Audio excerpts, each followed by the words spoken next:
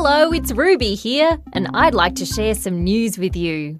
Today's Tuesday, and the date is the 19th of February.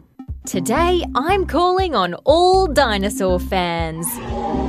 That's because a new dinosaur has just been discovered. Hang on a second.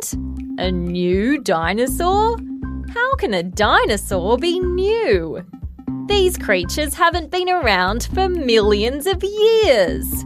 Okay, what I'm actually talking about is the fossil of a dinosaur that lived about 100 million years ago. What makes it new is that we've never seen one like it before. Do you know what a fossil is? It's the remains of ancient animals and plants that are found in rock.